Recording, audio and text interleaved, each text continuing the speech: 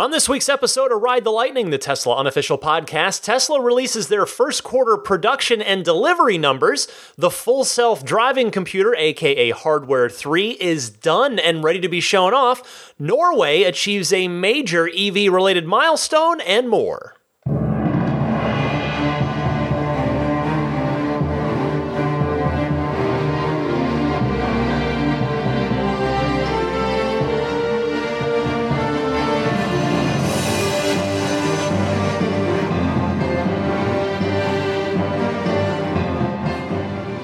Howdy friends, Ryan McCaffrey with you for episode 192 of Ride the Lightning, the weekly Tesla unofficial podcast for April 7th, 2019. To my left, looking out the window as she winds down for the night, the one, the only, Daisy the boxer puppy. She had a good romp at the park today. We had a good time. It's been a bit of a rainy week once again here, but we're used to it now. We're just getting around it. Anyway, last weekend, of course, was the end of the first quarter. That last crunch, Saturday and Sunday, were the 30th and the 31st, so the very end of the quarter. And Tesla did a fun thing that, I think was probably partially a test, but also certainly a good opportunity for a little, a PR is not the right word, but maybe just a little fun awareness of what the company is up to. And they used one of the Tesla semis to deliver cars, which was pretty cool. They had it loaded up with some Model 3s, and I think there was a Model S on there as well. And they did some deliveries with it. So how cool is that, just to have a Tesla delivering another Tesla to a new home?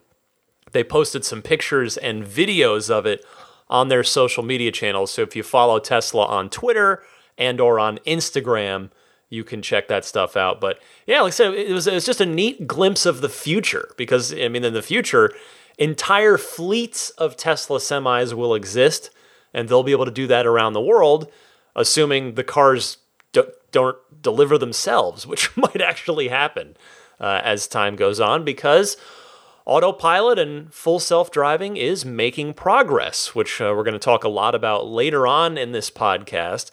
But first, let me get to the biggest item of the week, and that is the production and delivery numbers for the first quarter that ended this last weekend, March 31st.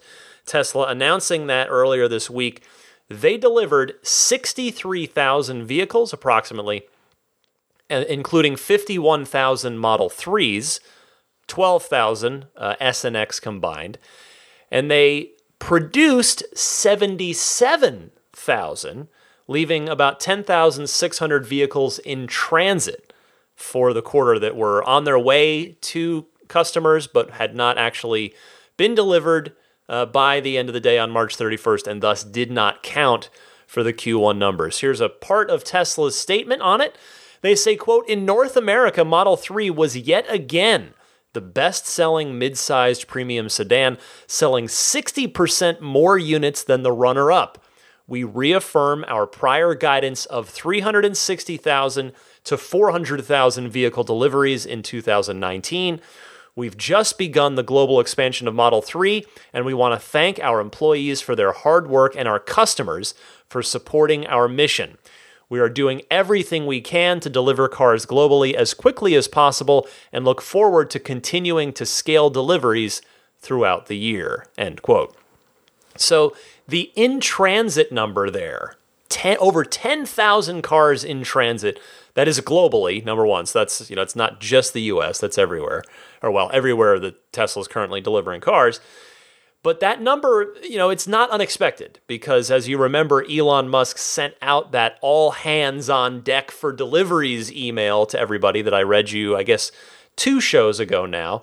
And Elon had warned in that letter to everybody, to the team, that Tesla had produced the cars, they'd sold the cars, but they needed all the help they can get to deliver them prior to the end of the quarter. So not a huge surprise that there were that many cars in transit at the end of the quarter. As for what they actually delivered, 63,000 cars. It's sort of a tale of two sides here. Really, not two sides, but it's a multi-part story.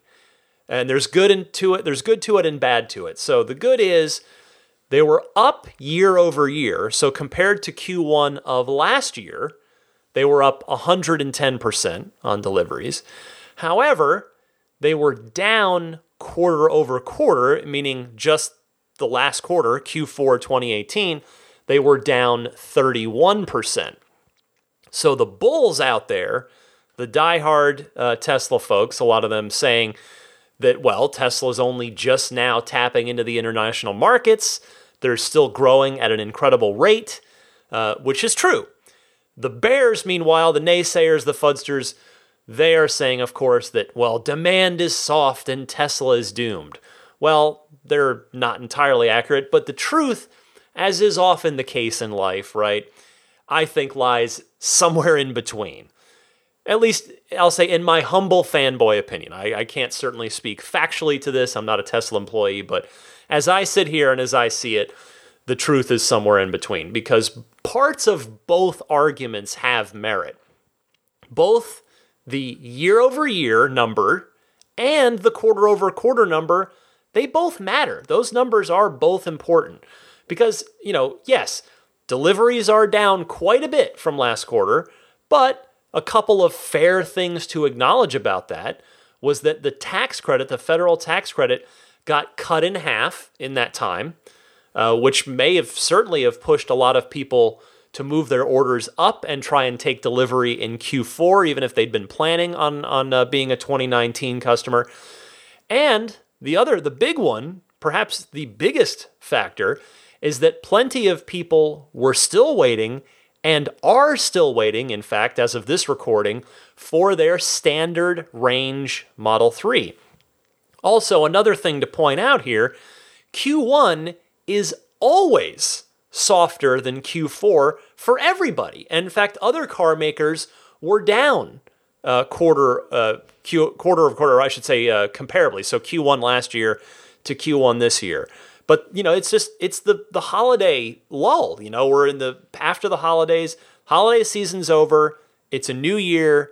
You got no money left to buy a car from paying for your holiday season. So basically, all of it's true. All of that's true. That you got to, okay. But on the other side, hey, we got to look at this from both sides. A 31% drop from the last quarter, it is a lot, and that is not to be ignored. The Tesla, as we know, in Elon's own words, they are trying to be a real car company. And in a company with shareholders and expectations, a 31% quarter over quarter drop is not great. It's not great. Is it the end of the world? No, of course. Absolutely not. Not even close. So for me, a self-acknowledged Tesla fanboy who is always, as I say, going to give Tesla the benefit of the doubt, my take on this is as follows. I think Q2, the quarter that is just now starting, is going to be very, very telling for Tesla for the rest, meaning for the forecasting the rest of Tesla's 2019.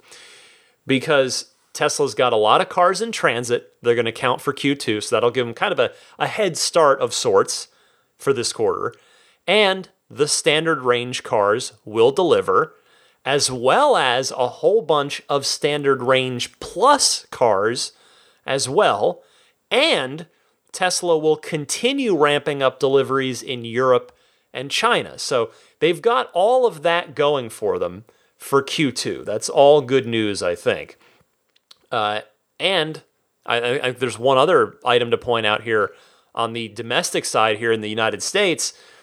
They might end up getting a bit of an organic push here in Q2 because after Q2 ends, the U.S. federal tax credit gets cut in half again to its final stage of it'll go down to $1,875 from the $3,750 that it is now. So again, there might be a bit of a rush towards the end of the quarter for people to get orders in because they'll realize, hey, and I'm sure Tesla will message it as well. They'd be kind of foolish not to, really. They did that at the end of last year. They let everybody know, hey, the tax credit's going from $7,500 to $3,750.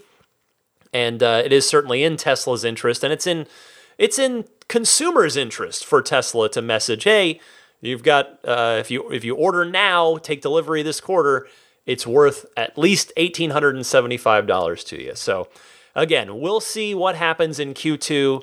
There's no doom and gloom in Q1, but there's also no, triumphant celebration as well. It was a good quarter in some ways, not a good quarter in others. I think Q2 is a critical, almost kind of a swing quarter for them. Like this, I think it's really going to swing their year one way or the other.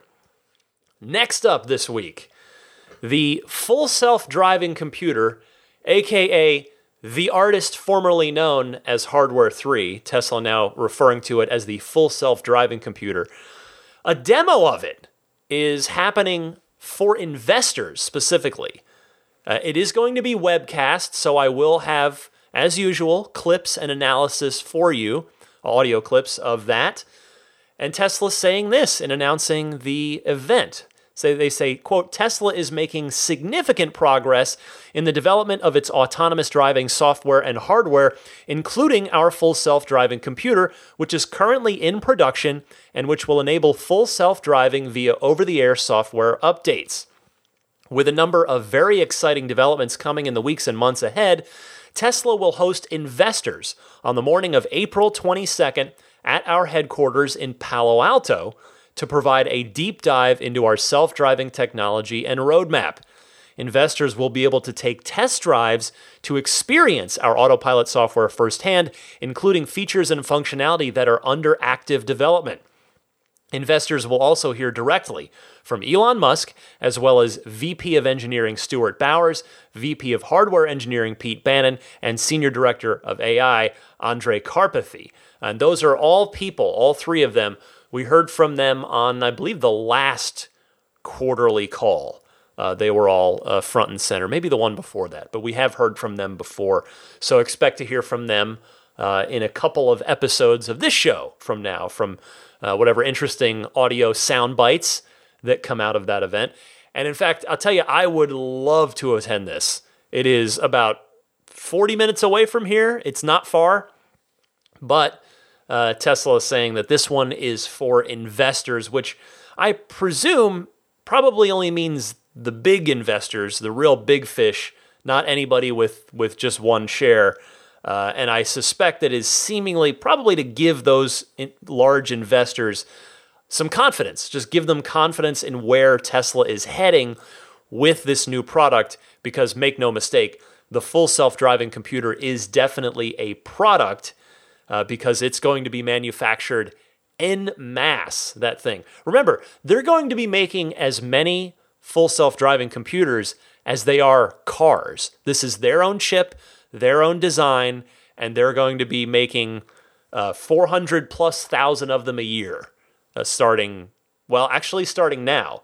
Because in fact, it has been confirmed now that there are full self-driving, there are Hardware 3 cars out in the wild. Eric, who runs the Tesla Inventory YouTube channel, posted a video. He actually went so far as to dig into the data behind the scenes with the website. I think I was telling you about this last week, and he found a Model X, an Inventory Model X, and bought it, and then ripped out the glove box, because the chip lives back there behind the glove box, and he was able to confirm it firsthand. So they are shipping. We don't know yet if any Model 3s are getting them or if it's just S and X. But the Hardware 3 chip, again, aka now known as the full self-driving computer, is starting to get out there. On a side note here, I found it a little interesting that Tesla is choosing to do this at their Palo Alto headquarters, which is exponentially smaller than the Fremont factory. Both are bustling as with activity, as you might imagine.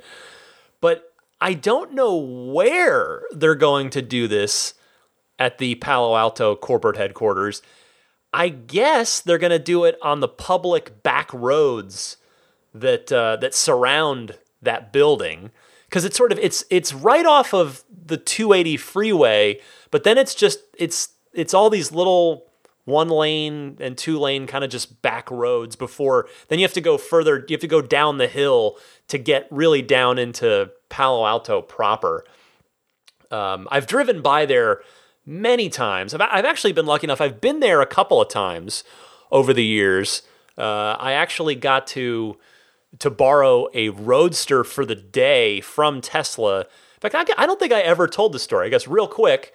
So one of my first encounters with Tesla, but long before I was doing a podcast, when I used to work at my previous job at Official Xbox Magazine, we had we're a print magazine, but we had a sort of section on Xbox Live as part of the Major Nelson's. And you know what? I guess I won't bother to get into the nitty gritty. But anyway, we had a regularly occurring show that you could watch on Xbox's online service, and I was the host for that most of the time. And there was Forza Motorsport 4 was coming out for the Xbox 360, and the Tesla Roadster was going to be in it. So as someone who'd been keeping an eye on Tesla, I thought, oh, cool, that's neat. Hey, I have an idea for what would be a cool video. Why don't we do a comparison of the real-life Tesla Roadster with the one in the game? So this is a cool idea. I'm sure that idea has been had by every publication ever, but anyway. And who would ever say yes to that? Like, Ferrari would never say yes to that. Lamborghini wouldn't even nobody's going to pick up the phone. But I dropped Tesla a line, and they wrote back and were like, sure, come on down. And they just handed me the key to a $150,000 car, because this was a fully loaded Roadster Sport. And they just said, here you go.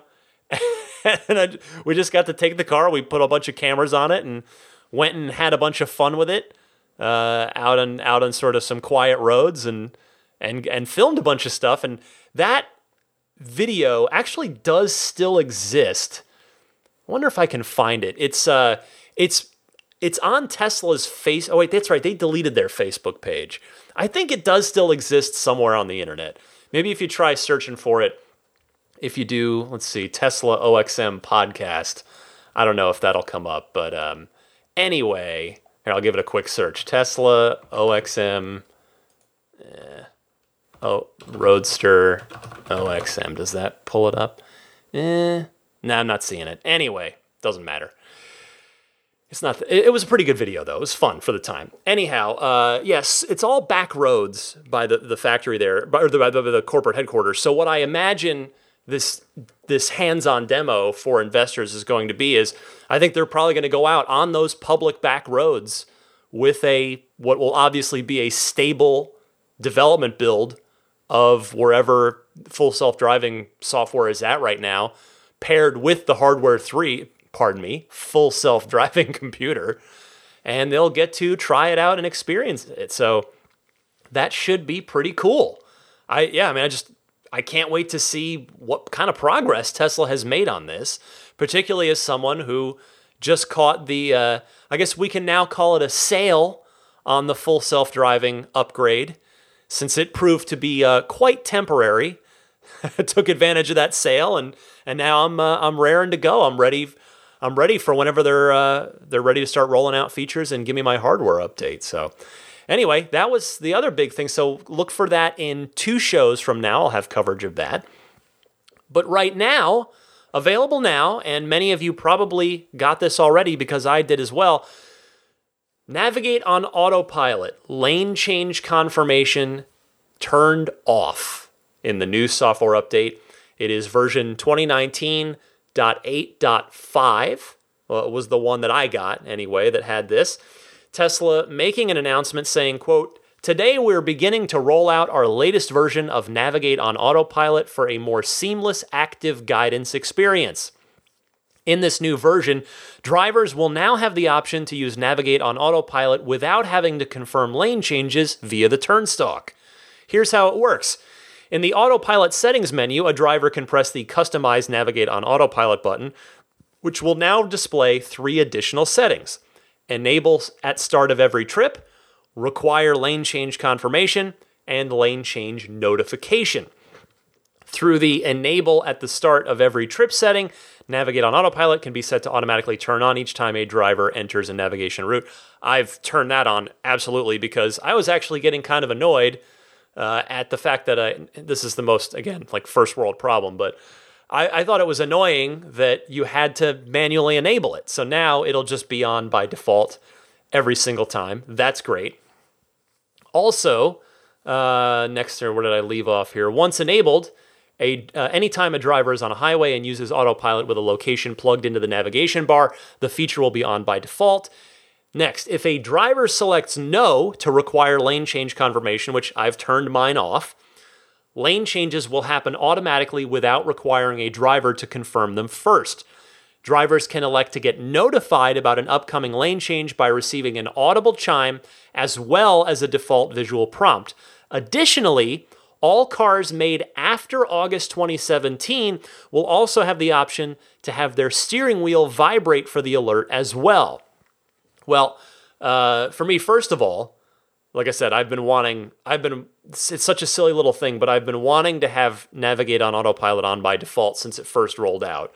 It's the tiniest little thing, but man, that's just like, it's just a nice little quality of life thing. So I'm all about that. Second, I am definitely turning off lane change confirmation because, number one, it's not quite as crazy as you might think if you haven't had a chance to try it yet, because it won't actually do anything unless it detects your hands on the wheel. So it will not, with autopilot now, and the lane changes, if you're on autopilot and you press the stalk down to maybe move left to the left by one lane, the car will do it without your hands on the wheel. This will not change lanes unless it detects your hands on the wheel. And then the other part of that gives me a little bit more confidence is because Elon did confirm on Twitter that the neural net, the autopilot neural net, is also getting an upgrade with this release. Elon said, quote, "It's not just a settings change." So theoretically, that means the system should be smarter than it was before, which is awesome. And then third, I have to say, I don't think I'm going to want an audible chime for every lane change that it wants to make, because I don't think I'm going to want my music interrupted that much. So for now, I'm starting with the steering wheel vibration alert instead. I do want an alert. I do want a confirmation, just not an audible one. So I'm going to try that out, and I'll tweak my settings later. And there's more from Tesla on this, just as they're explaining it. Quote, "Cancellations," so lane change cancellations, "can be made by moving the car's turn signal or by pressing the lane change cancellation pop-up notification on the car's touchscreen. This feature does not make a car autonomous, and lane changes will only be made when a driver's hands are detected on the wheel, as I just mentioned. As has always been the case, until truly driverless cars are validated and approved by regulators, drivers are responsible for and must remain in control of their car at all times," end quote. Those are obviously critical words, very critical words. Not so much the cancellation instructions part, but the unmistakably clear verbiage that reminds everyone that this is not full autonomous driving. In fact, that probably should have been bolded in their blog post. But yeah, there you go. Finally, with this, Tesla notes that, quote, "These new settings will be available to customers who have purchased enhanced autopilot or full self-driving capability."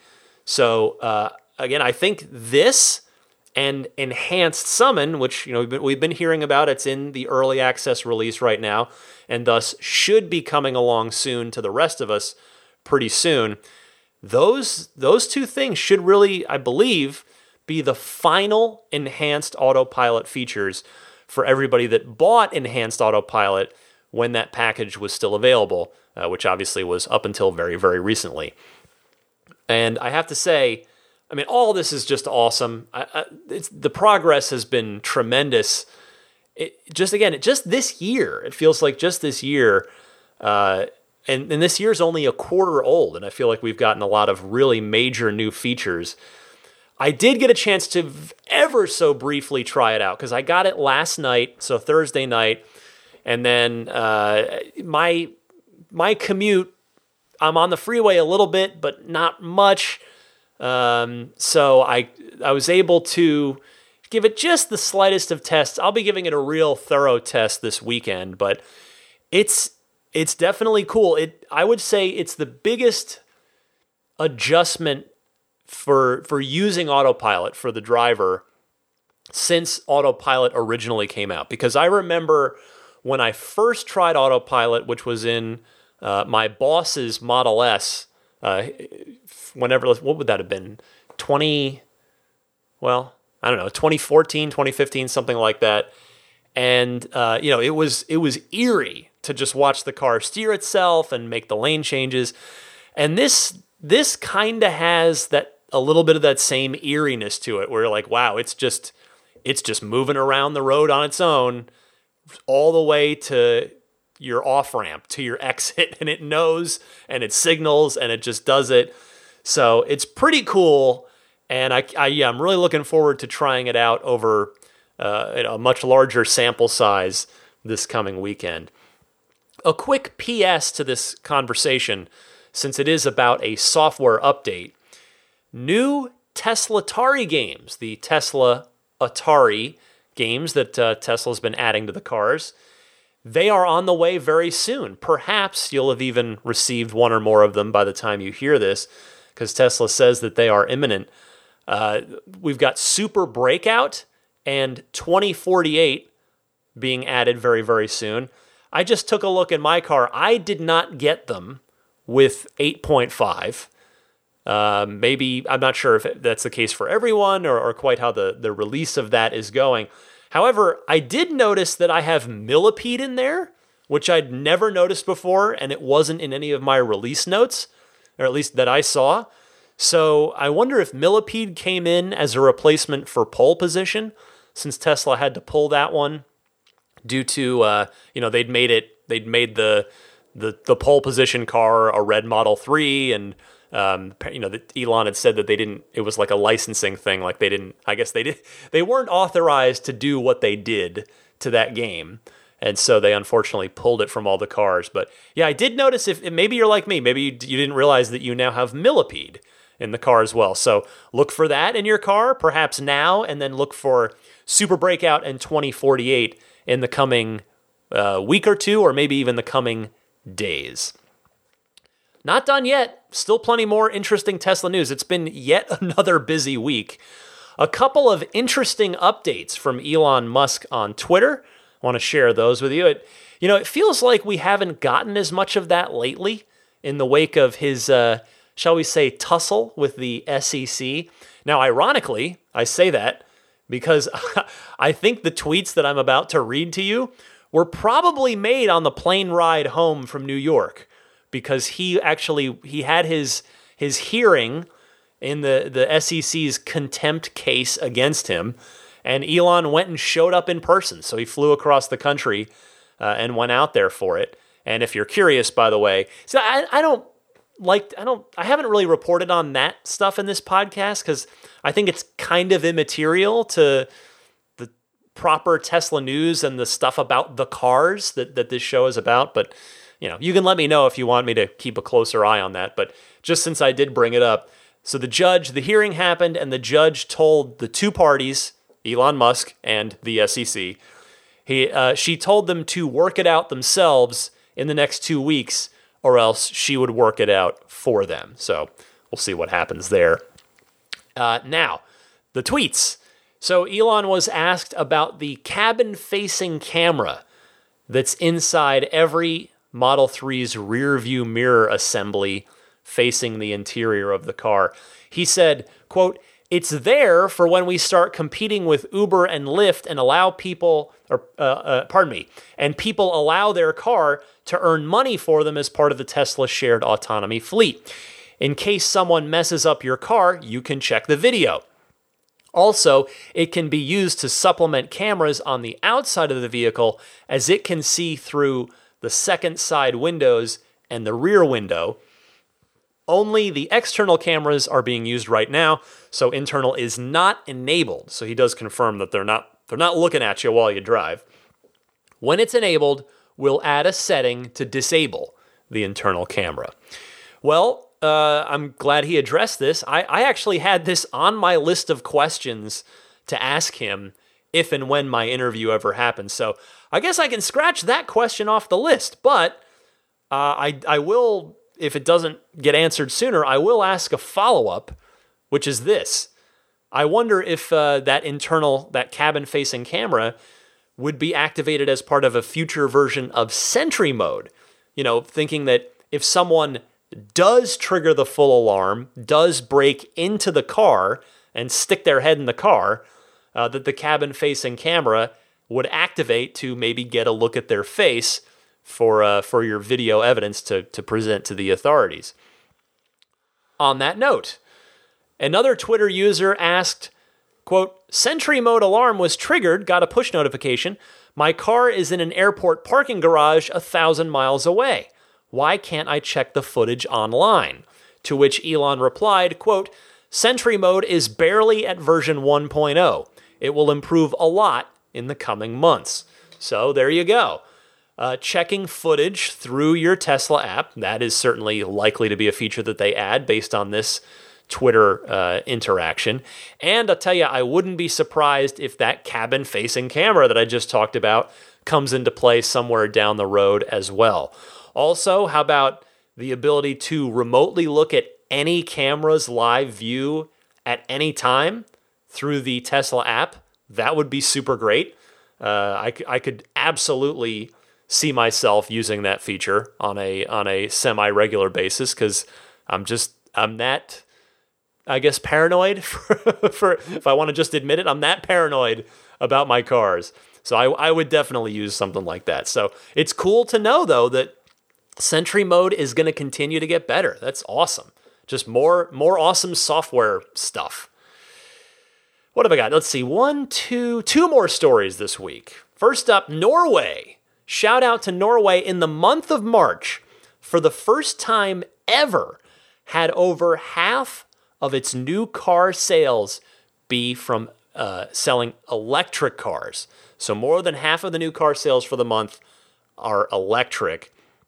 This comes via Bloomberg, who says, quote, last month, new registrations of electric vehicles climbed to 58% of the total, according to figures released on Monday by the Norwegian Road Federation. With 5,315 new cars registered, Tesla's Model 3 accounted for 29% of the new sales. That beat the previous record of 2,172, beat it by more than double, held by the Nissan Leaf by a wide margin, as reported by Bloomberg last week. As for now, how does that project, you may be wondering, how does that project out over a larger sample size than just 1 month?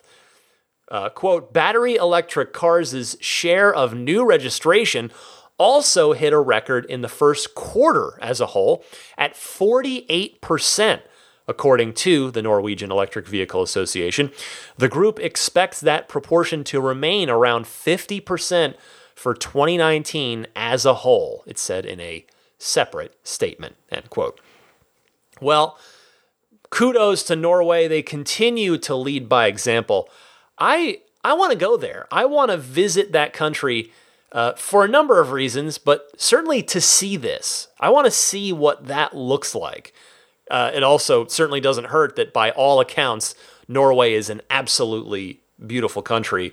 I mean, I'll bet the roads and parking lots there make the Bay Area here, the San Francisco Bay Area, look tame by comparison.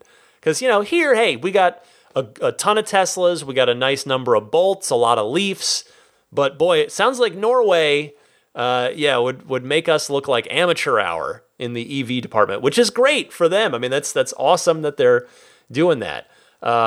Also, note this, one of the statistics there. A lot of electric cars are being sold, not just Teslas, but the Model 3 alone, as it's just now entering the country, was 29% of those EVs for the month of March. Just the Model 3, three out of every 10 electric vehicles sold in the month of March in Norway was a Model 3. And I'll tell you, that number might only go up as just the early adopters, those people taking the first deliveries, start talking to their friends. Because you know what I'm talking about. We've seen this happen in the United States, both with the Model S and now with the Model 3.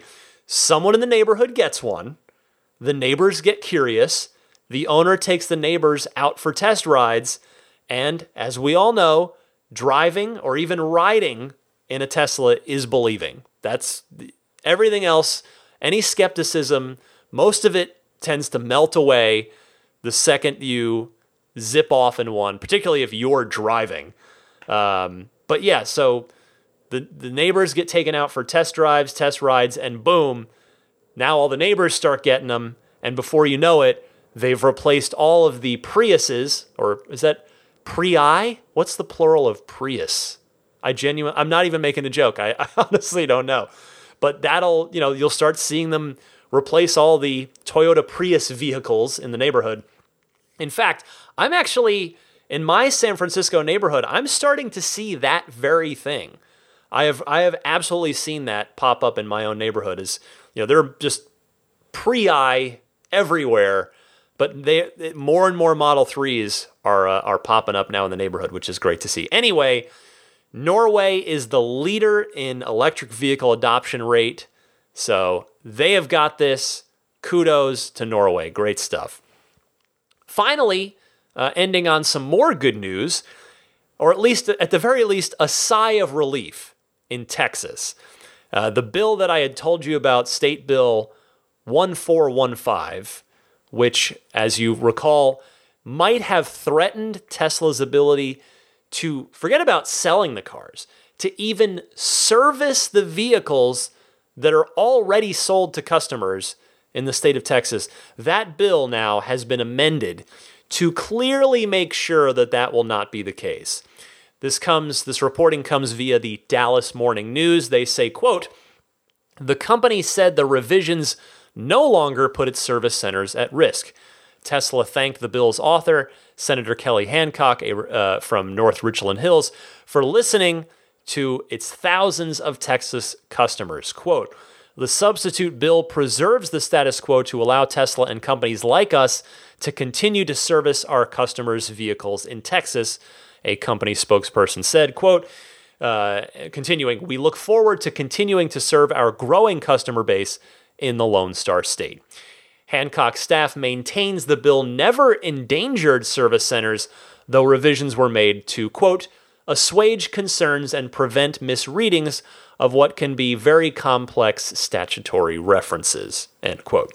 Well, again, excellent news here, not only for the many present and future Tesla owners in one of the largest states in the U.S., but also the fact is, if this had gone through and stuck after Tesla would have inevitably challenged it in court, but if that had happened and this had happened and stuck and Tesla couldn't even service in the state of Texas, it could have, as I said when I was originally talking about this, it could have set a really bad and difficult to overcome precedent for Tesla in other states where they are not particularly welcome. I'm looking at you, Michigan. Pardon me. So anyway, this is good news, and I want to send kudos out to Texans in my audience and just Texans in the larger Tesla community who made their voices heard on this to their elected state representatives. That is all of the Tesla news for this week. Wow, I've been talking for 38 minutes. That is a lot of Tesla news, a busy week. Stick with me. I'll come right back and get to your phone calls, which are excellent as always, in the Ride the Lightning hotline right after this.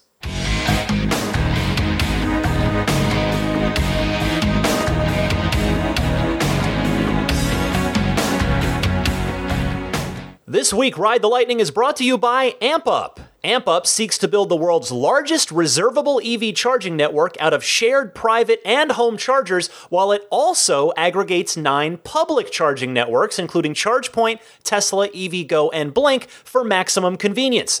Yes, that means if you're an apartment-dwelling EV owner or otherwise don't have home charging, this app is for you. Hosts set hours for sharing on the charger, allowing different schedules every day of the week and weekends. Hosts also set the price per hour for using the charger. Drivers pay via credit card, and reservations are instantly confirmed for drivers since hosts set up the schedule beforehand. AmpUp is incubated by the world-famous Y Combinator. Its creator, Tom, is not only the president, he's also a client. Tom hopes AmpUp can help get more people over the range anxiety hump and boost EV growth. So check out AmpUp today on the App Store and Google Play. It's Ride the Lightning Hotline time. Time to hear from you guys with your questions, your comments, your discussion topics in the world of Tesla. You can participate in the Ride the Lightning Hotline, which I welcome and encourage, one of 2 easy ways. Either you can call the toll-free Ride the Lightning Hotline, just dial it up, leave a message. That number is 1-888-989-8752. Again, 1-888-989-TSLA. Or you can use your smartphone's built-in voice recording software, record a question, and then email that file to me at teslapodcast@gmail.com. Either way, I only kindly and respectfully ask that you keep your call to 1.5 minutes or less, 90 seconds or less. And a quick thank you to lifeonrecord.com for providing the Ride the Lightning Hotline. Gets all nice and set up, makes it nice and easy for me to take your calls. If you know someone special with an upcoming birthday, anniversary, graduation, or some other special occasion, you can give them a unique gift of recorded voices from friends and family telling them why they're special. The recordings can be podcasted or put onto a keepsake, so visit lifeonrecord.com if you'd like to learn more.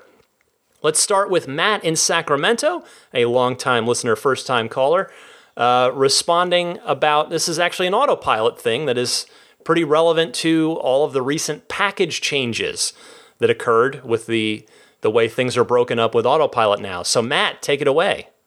Hi Ryan, Matt from Sacramento, longtime listener, first-time caller. I was just listening to last week's podcast and Logan from Jacksonville's comments with regards to no lane change with the standard autopilot feature. We just took delivery of our Standard Plus Model 3 about 2 weeks ago, and we did choose the $3,000 autopilot and was surprised to find out that, in fact, it did not have the lane change capabilities. So in order to change lanes, we have to exit autopilot, change lanes, and then re-engage it. It's kind of cumbersome and does take you out of the experience. I didn't feel that was kind of the intent of what autopilot was supposed to do, so I do agree that it's something that is certainly missing, more so from the autopilot, and that it should probably be included. I know the line has to be drawn somewhere between full self-driving and autopilot, but I do feel that line was drawn too low, so to speak. I'm hoping as more features come out with full self-driving and that differential between the two becomes greater, that maybe they will roll that and maybe a couple other features into standard autopilot. But at this point, just for anybody else considering buying a Model 3 and weighing the options, just take that into account.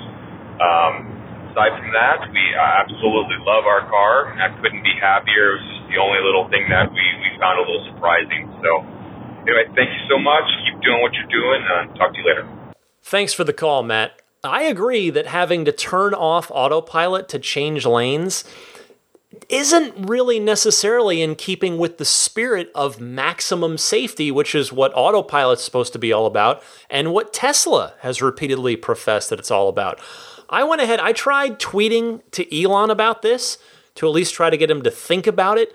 I didn't get a reply from him on this one. All I can ask and hope for is that maybe he saw it and will consider it, even though you're right that, they've got to draw the line somewhere. You can always probably always justify drawing the line, or at least moving it further and further back, right? And giving more and more features for that $3,000 package. But I'm with you. I think you shouldn't have to disengage autopilot in order to make a lane change. That would, I'd love to see them add just that one feature back into the $3,000 base package. We'll see. You never know. Next is my friend Michael from Millbrae responding to the pickup truck teaser. What do you think, Michael? Hey Ryan, it's Michael from Millbrae. I wanted to respond to the Tesla pickup truck teaser that was released in the form of a in-and-out bet for you. I believe that the photo that we've seen is a truck without any passenger seating. It uses the autopilot cameras and drives anywhere you tell it to on your app, and that's all that is. I wouldn't go so far as to say that that's the only pickup truck that they're making. Maybe it's just a concept that they'll show off this summer, but that is what I believe it is, and I am willing to bet a In-N-Out lunch on that. What do you think? Well, Michael, the last time that I took an In-N-Out bet with you, I lost. It was over the Tesla Semi and its range. However, the good news was we got to go to In-N-Out. So even though I lost, I won. So therefore, I'm going to take this bet with you too, because A, In-N-Out burger, but also B, I would be shocked if that were the case, and I would be happy for you to be right anyway. Elon did, after all, once tease, now I think it might have been at the shareholder meeting last year, if I recall correctly, that the Model Y prototype might not even have a steering wheel. He seemed like he was half joking at the time. There was kind of a bit of a chuckled response in the crowd where people were like, wait, is he serious? Now, ultimately, we now know that didn't come true, but that is clearly where Tesla is trying to push things. So, the bet is on. Let's see what happens. Joe from New York is up next with a upgraded V2 supercharger question. Joe, take it away. Hey, Ryan, it's Joe from New York. So here's a question for the more scientifically enabled. Tell me, with the new V2 Plus, if you will, at 145 kilowatts, and the new V3 chargers, I understand that when the battery is, really depleted and can take a full charge, that these new chargers will be able to charge up faster. My question is that when the battery is, say, for example, at 50%, and you're getting, less than the full charge out of the supercharger, is it still going to be at the same level that it is today? Because the battery can only take so much juice at a time as it gets filled? Or are the new superchargers going to be able to charge the batteries faster even when they are, filled up a bit? Thanks. Bye. Joe, I can answer this one after having watched a few V3 supercharging demo videos. So, yes, the upgraded V2 superchargers and the V3 superchargers will still taper off, but they will taper off at a higher kilowatt level than the existing 125 kilowatt superchargers. So, yes, your charge rate will still slow down as your battery fills up, but it's faster overall throughout the process. It's not just faster at the beginning. So, hope that helps you. Jan from Australia is next, commenting on Model Y. Jan, welcome to the show. Hey Ryan, it's Jan here from Byron Bay, Australia. I just wanted to make a couple of quick comments regarding the Model Y. I watched the unveil live, and when I saw it come out, I was actually really pleased it looked so much like the Model 3. Just a little higher with a hatchback, because to me, that means two very important things. One, it's going to be available much quicker, and two, it's going to have that same or similar really fantastic 5-star safety rating. I was also super happy to see those 7 seats. Those 2 extra seats in the backpack are just ideal for when there's extra kids to pick up, which there always is. That way, no one has to get left behind to ride the bus. So I've put my order in, and I can't wait to get my Model Y. Thanks for a great podcast, Ryan. It's terrific. Bye. Jan, I think those are both very astute conclusions to draw about the Y. Thank you for your call. You're right. Being so closely related to the 3 and sharing so many parts should mean that you're right on both of those fronts. We already know that it shares 3/4 of the same parts overall. Hopefully Australians are not going to have to wait nearly as long for the Model Y after the first deliveries begin as it's been already and still so far with the Model 3. Also, on a side note, I smiled when you referred to the third row as the back, because that's what my family always called the hatchback area of our 1984 Nissan Sentra station wagon, silver car, that we had when I was a little kid and we still lived in New Jersey. And I used to love riding back there and with my little sister too. So we could make faces, of course, at the drivers of all the cars behind us on Route 23. This is for you New Jersey people. We're going from Australia to Jersey here. Route 23 heading home to Vernon on the Hamburg Turnpike from my uncle's house in Wayne, New Jersey. I'm sorry about that little nostalgia trip, Jan. You just brought back a wonderful memory for me, and I'm grateful for that. That actually, oh man, thinking about that just puts a big smile on my face. Thank you, Jan, for the call. Dave from San Francisco, reining it back in, keeping it local here for me. Dave from San Francisco, an EV veteran, has a couple of Tesla-specific questions as a Model X owner now. So, Dave, take it away. Hey, Ryan. This is Dave from San Francisco. I am a longtime EV owner. Started probably in 2007 with a neighborhood electric. Then I went to the Leaf, the RAV4 electric, Model S, and now I'm a Model X owner. My question to you is, on the Model Y, if you opt for the rear-wheel drive long range, will it give you more room in the frunk?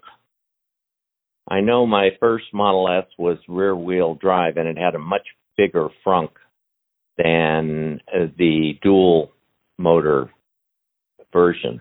So anyway, that's my question. And I guess in addition to that, is there any advantage to the dual wheel over the rear wheel? Okay. Well, thanks very much. Love your show. Dave, thank you for your call. The answer is that we don't know with 100% certainty, but if the Y stays as closely related to the 3 in the frunk department as it does just about everywhere else, then the answer is going to be no. In fact, I would really push all my chips to the table, in the middle of the table, with no. So the dual motor frunk probably going to have the same storage capacity as the rear wheel drive frunk, because at least with the 3, Tesla just makes all the frunks exactly the same, whether or not there is a motor up there in the front of the car. Now, as to your question about rear wheel drive versus dual motor, so the dual motor is going to give you better performance, better handling, and better traction, all of those, particularly in those wintertime conditions with the handling and the traction. But the rear-wheel drive is more efficient, and it costs less, obviously, the sticker price of the car itself. So I hope that helps you.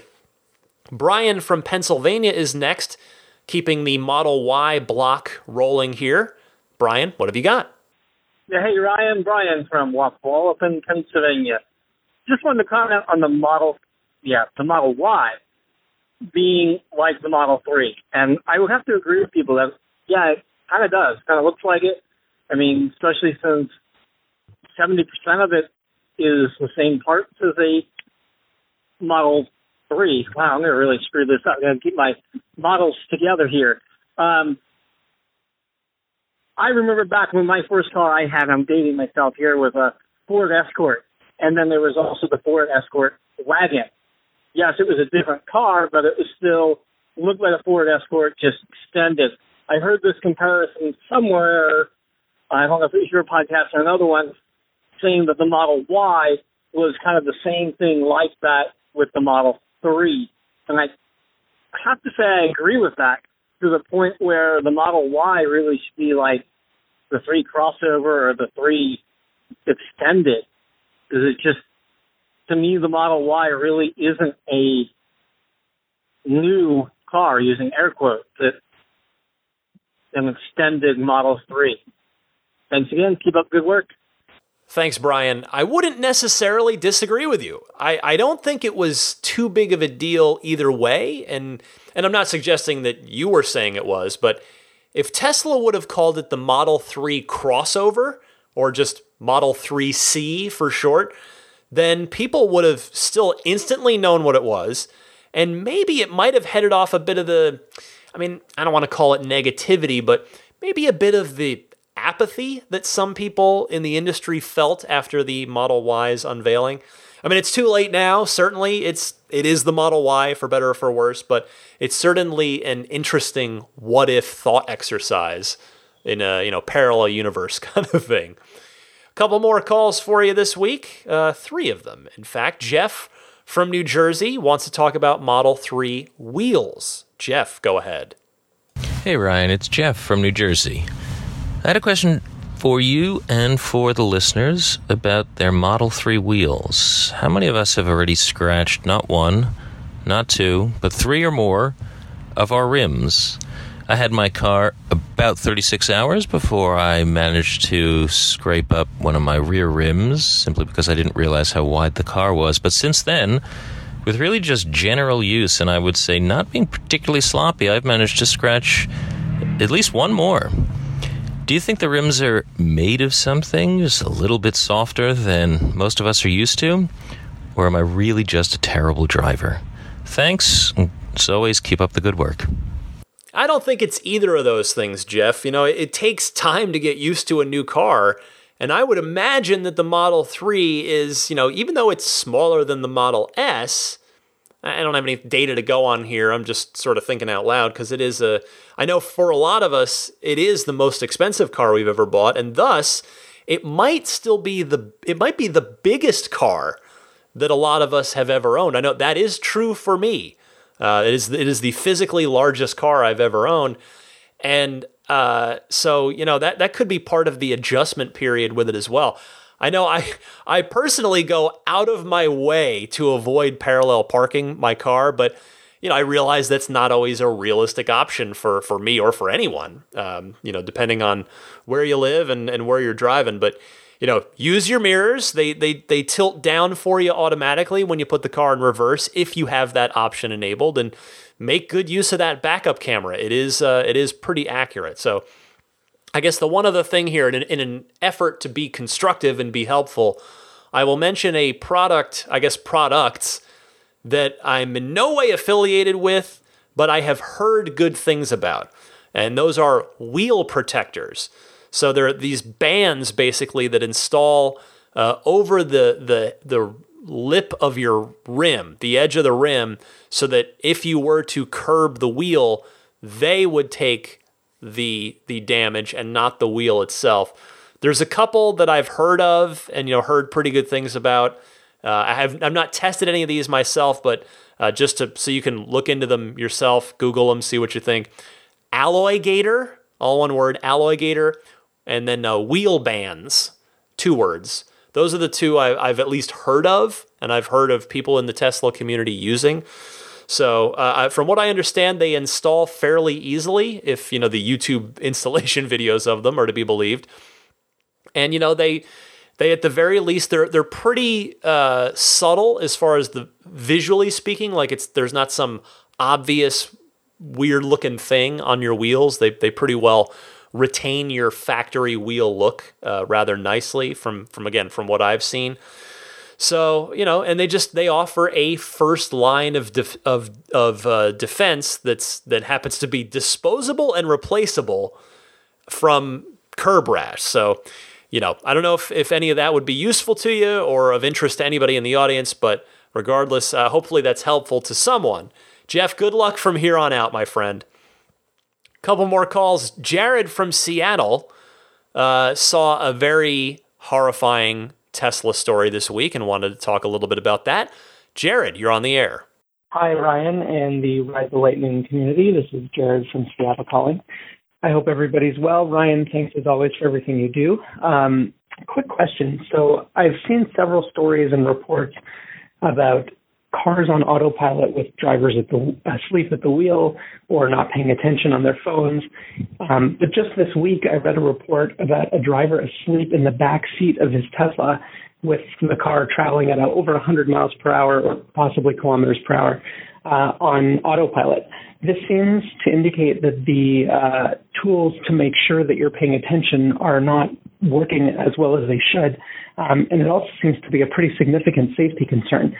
Do you know if Tesla is doing anything about this? I only ask because the first reports of these occurrences were a month ago, and so I would have expected an update to address this already.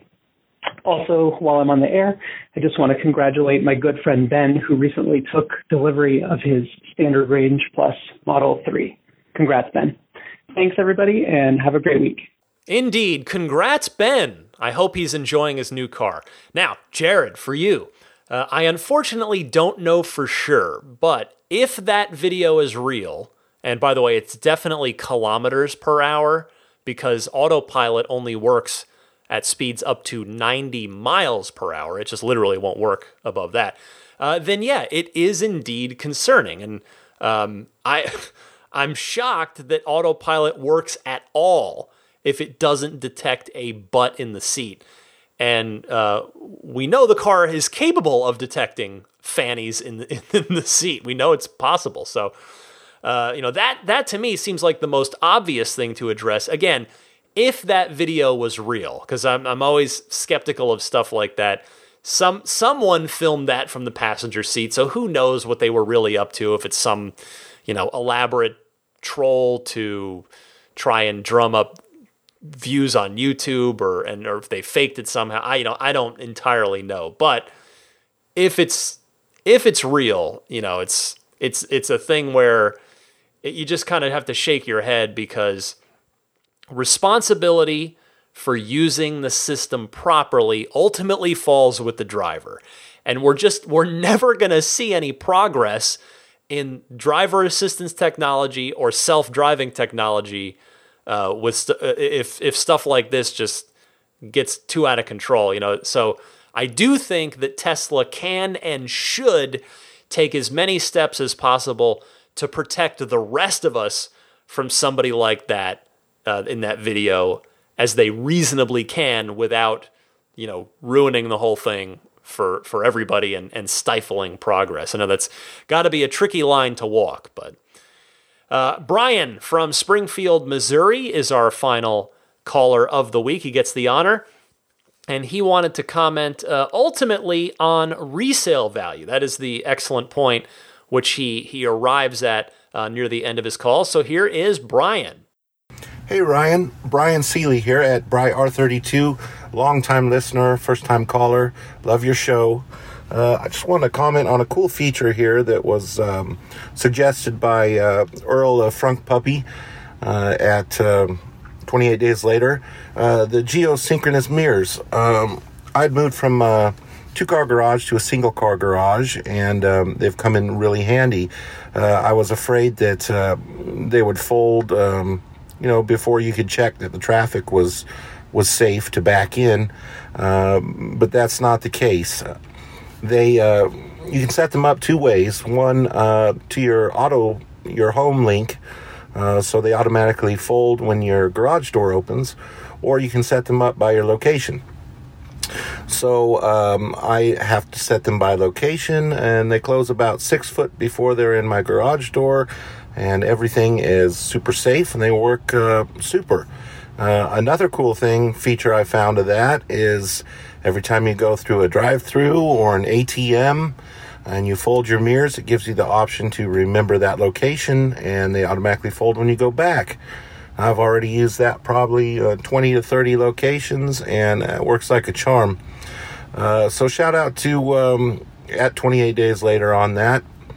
Also, quick question, Ryan. I want to know your thoughts on the longevity of full self-driving. Say car 10 years, my Model 3 10, 15 years down the road, if I'm lucky enough to drive it that long.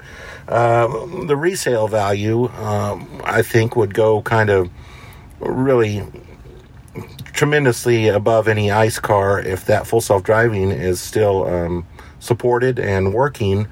I just want to know your thoughts on that, because, after about 10 years, $50,000 Mercedes is worth about $3,000. So, but I think if it had full self-driving still working, that there would be a huge demand for a low-price vehicle that had that. So, just want to know your thoughts on that. Love your show. Great to talk to you for the first time. Thanks, Ryan. Bye-bye. Thanks for your call, Brian. I hadn't really considered the impact of full self-driving on the long-term resale value of the Tesla fleet. But, I think you're absolutely correct.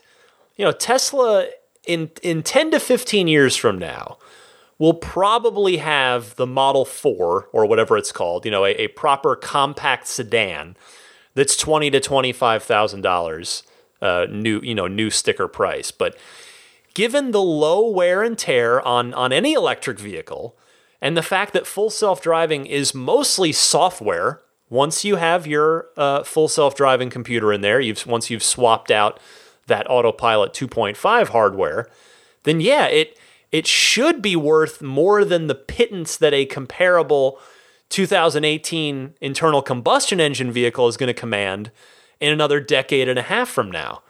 Glad to have you, Brian. That's an excellent point. Very glad to have you as a caller now, as well as a listener. So, Brian, thank you so much. Thanks to all of you for calling in. And again, I welcome it. I invite it. I love this part of the show. I love hearing from all kinds of different people, different voices in the Tesla community from all over the country and all over the world. That's what's cool about this. So again, if you want to participate in the Ride the Lightning hotline, send your 90-second or less call over to me at either, record your question on your smartphone's built-in voice recorder and then email it over to me at teslapodcast@gmail.com. Or you can call in and leave a message anytime, day or night, on the toll-free Ride the Lightning hotline. And that number, once again, is 1-888-989-8752.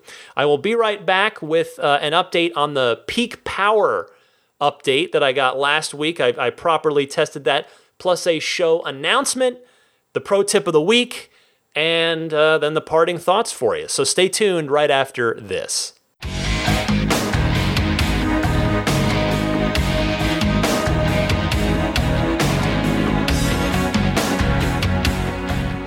Real quick, before I tell you about my scientific measurement of the peak power increase in my P3D, I wanted to mention something, not next week, but the week after. So 2 shows from now, I am going to be on a family vacation.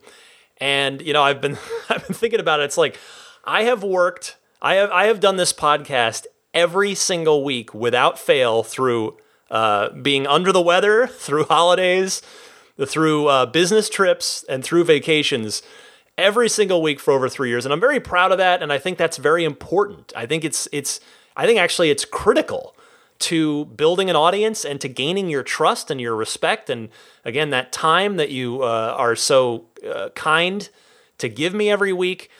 However, I've really want to just enjoy a quiet week with the family and not do a show through this vacation. So you probably are thinking that I'm about to say that there's no show in 2 weeks. You would be wrong. There will be a show in 2 weeks. However, what I've decided to do is put together basically a best of show. So 2 primary segments. It's going to be probably a pretty long show, like a normal length show, because I was going through it and trying to figure out, all right, what would I want to do for this? So I wanted to try and give you guys something new to listen to, even though I won't be covering the regular week's Tesla news that week. I'll get caught up the week after I get back. So what I found for you, and I might have mentioned this offhandedly at some point in the past, but in October of 2011, Tesla had their first public event at the new Tesla factory, over in Fremont. So this is months before the Model S actually started delivering to customers. They had an open house, the open house, and they did test rides in the Model S prototypes. Well, actually, they were beta cars. They were, sort of just validation, early build cars for the first time. So they were doing test rides. So, and you could only get attendance, you could only get in the building if you were either a Model S reservation holder, which required a $5,000 deposit back then, or, if you remember way back, a $40,000 deposit if you wanted the signature version. Or you could be one of their plus ones, the plus ones of one of those people. And I got to be the plus one of one of those people. My friend Jeff kindly brought me along. That was an amazing day. I still have a lot of pictures and great memories of that day. Getting to walk the factory floor. And anyway, look, and there was almost no assembly. We got to walk through the paint shop, which you don't get to do now. Anyway, Elon gave a presentation at that, and I went back, I found it on my computer recently while I was looking, I don't remember what I was doing. I think I was sorting through old Maggie pictures and just kind of, start sorting through those. And I found this, and I was watching it again, and it's really interesting to hear now, in 2019, to hear Elon speak about the Model S in 2011, before the car hit the market. So I recorded that whole thing. So I pulled the audio from that presentation. It's about 20 minutes. And I'm going to play that for you on this best of show while I go have a vacation with my family. My in-laws are going, my brother-in-law and my mother and father-in-law. So I'm hoping that you will all kindly allow that for me. Like I said, it's been I'm very proud of the effort that I put into this podcast, and I remain that way. That doesn't stop, but I'm hoping that you might enjoy that and allow me to enjoy a quiet week without having to pay close attention to anything, because I want to unplug for a week. And so I've got, again, that audio from that 2011 event from Elon, which you almost certainly have never heard. And then after that, in this best of episode, I'm going to do something that maybe you did hear, and either you liked it and you wouldn't mind hearing it again, or you can just turn it off and go about the rest of your day. Or maybe you're a newer listener and you haven't heard it, but last year I did an interview that I got a lot of really great, wonderful feedback on with Jason Calacanis. He is an angel investor. He's a friend of Elon's. He's very pro-Tesla. He's been there since day one. He has very, very, very, very, very early VINs of all the Tesla cars. And just again, his perspective of the world, of knowing Elon, but his, as an investor and an angel investor and somebody who believes in the company, it was a great conversation with him. So I thought I would pair those two things together in kind of a best of show and put that out there for you to listen to while I'm on vacation. So I wanted to message it well in advance so that you're not expecting to hear about the news that week, and then you're just upset or disappointed that you get a show where, hey, I'm on vacation, I hope you like this. So that's in 2 weeks from now. I'll mention it again next week, just again to try and make sure everybody's mentally prepared for it. And I hope you enjoy it. I mean, I do hope you enjoy it. I sort of put a lot of thought into it of like what would be, what would allow me to disappear for a week and still give people something that they can enjoy listening to, that they would get something out of. So look for that in 2 weeks. So I guess that'll be episode 194, because this is 192. Anyway, the spirit of adventure. I did get out and properly measure the peak power increase with my Draggy, which again is the little GPS dongle that you buy that pairs with an app on your phone, and it uses GPS and the phone's wizardry to really accurately measure your performance, your 0 to 60 times. It knows if you're on flat ground or not. It's pretty cool. If you're interested in one, I think, again, I don't have any affiliation with them, but I believe it was like $150, and I'm pretty sure I bought mine off of Amazon. But it's Draggy. It's Draggy is how it's spelled. Anyway, I went out to a particularly quiet place that I can safely pull some 0 to 60 runs without risking injury or damage to anyone or anything. And long story short, I was at a 90, or was I? 95? Yeah, 95% state of charge. So I really juiced the car up. Wanted to see exactly what it was capable of. And it did 0 to 60 miles an hour in 3.43 seconds with no rollout. Or if you factor in the 1 foot rollout, the app the Draggy shows you that it will factor that in. So it shows that too, because that's Motor Trend measures that way, and that's a lot of car manufacturers advertise with the rollout. In fact, Tesla does too. Tesla advertises with the rollout. So, they're advertising the Model 3 performance now as 3.2 seconds, 0 to 60 with the rollout. And with that 1 foot rollout, I did indeed pull a 3.21 seconds with the rollout.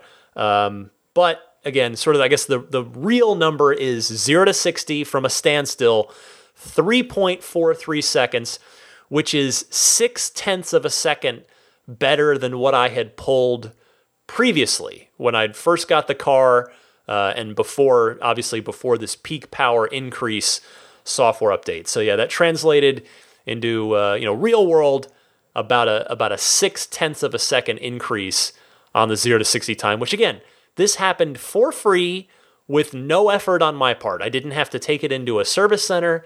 It just downloaded into my car and suddenly I could go faster. So that's pretty darn cool. Again, it's so great. I love this car so much.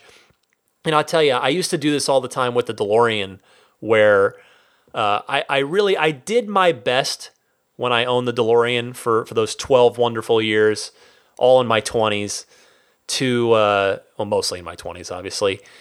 I really tried hard to never take that car for granted and never just I always tried to appreciate it. And I'm trying to do the same thing with my Model 3, where I just look at it in the garage. Like if I'm going down to take the garbage out or something, I'm just like I'll just look at it and go like, man, and just look at it in my garage and go, I'm so lucky to have this. And I really truly am. I mean, it's such a blessing.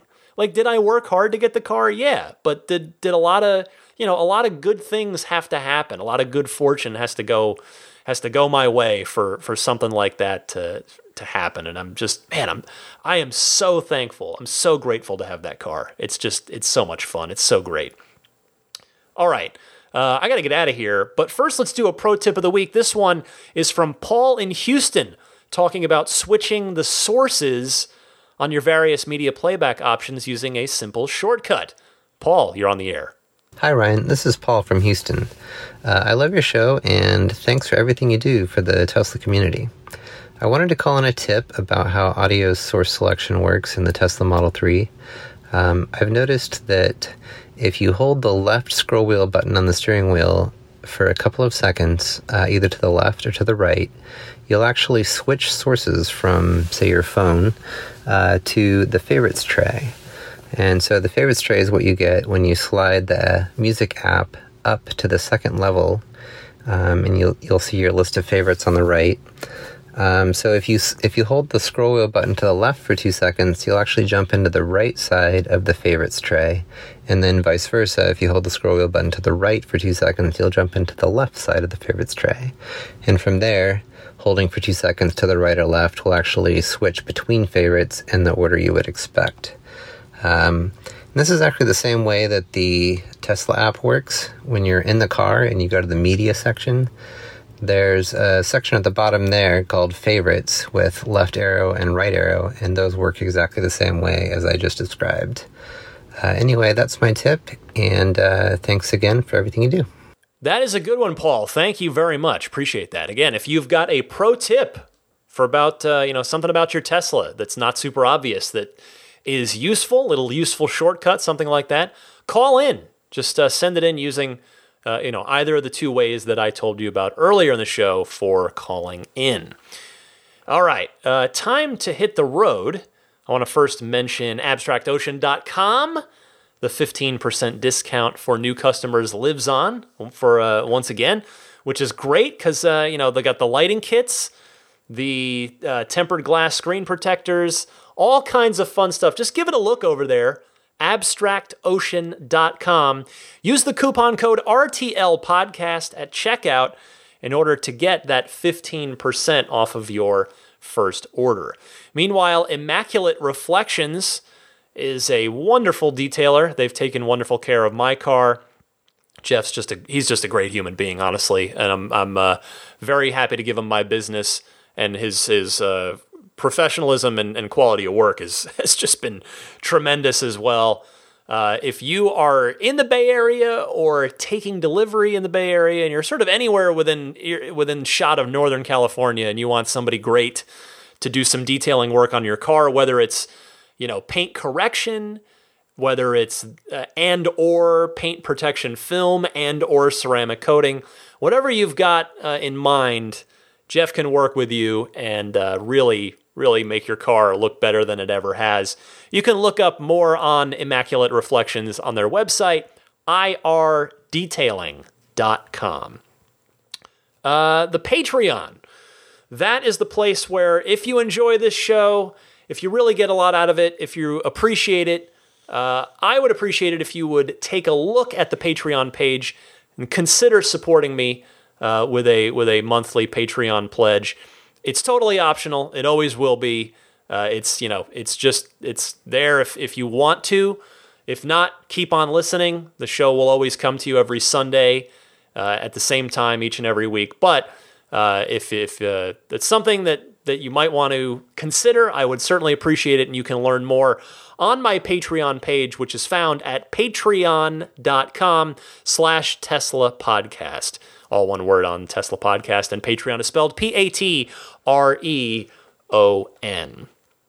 I do believe that's, I guess, I should mention, I mentioned this a couple weeks ago, the referral codes are back. The referral program, the 1,000 free miles of supercharging with any new Tesla vehicle order. Try to find someone else's code. If you've got, a friend, a family member, a coworker, use that. Help get them in the raffle for the car and get yourself the 1,000 free miles of supercharging when you're ordering. But if I happen to be the only Tesla person in your life, and you just need a code to get those 1,000 free miles of supercharging when you order your car, feel free to use mine. You do have to do it when you order. There's no going back and adding it after the fact. So to order your car with a referral code baked in, you can type in ts.la/Ryan73014. That will take you to the design studio where it'll give you the choice of Model 3, Model S, or Model X, and you just go from there and do your order.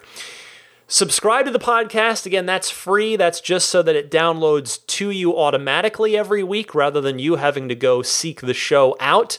You can subscribe for free on all the major podcast services, including, of course, iTunes, Google Podcasts, Stitcher, TuneIn, and remember, TuneIn's the one in the car. You can get this show in your Tesla.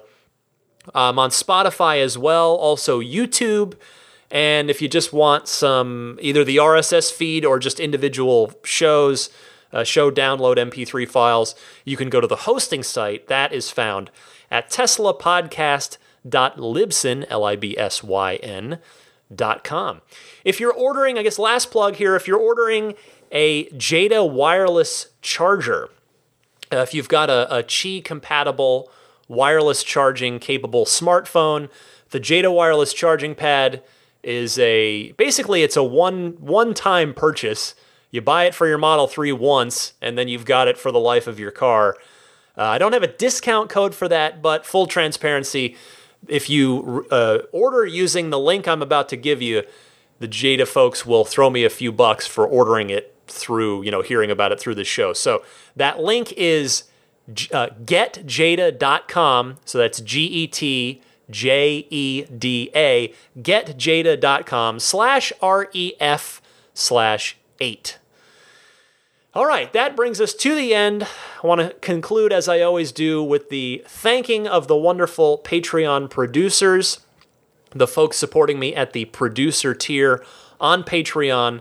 I'm so grateful to anybody who supports me on Patreon, but particularly these folks who are at the producer tier.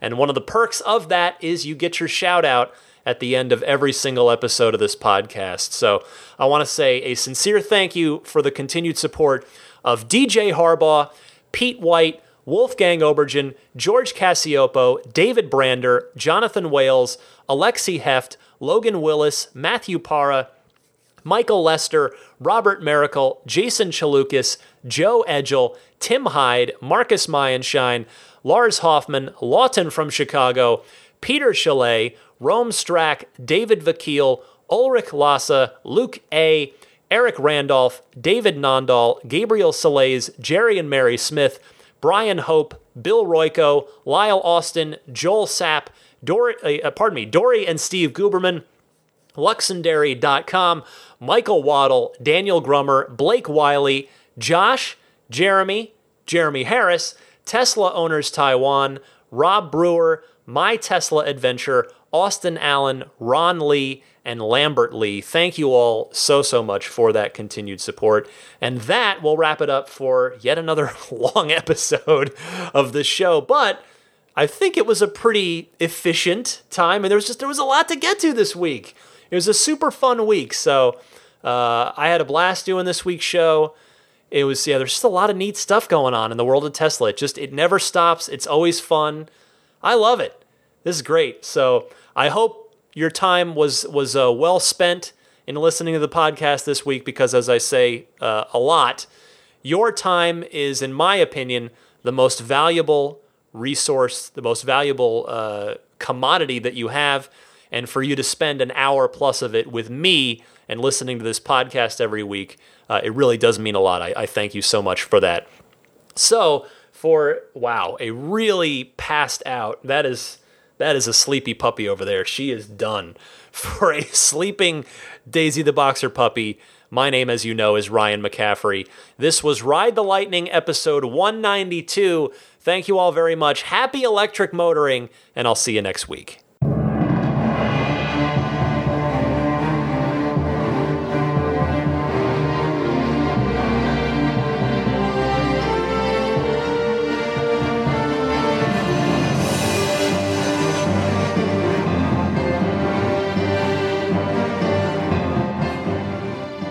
I mean, I think a Tesla is the most fun thing you could possibly buy ever.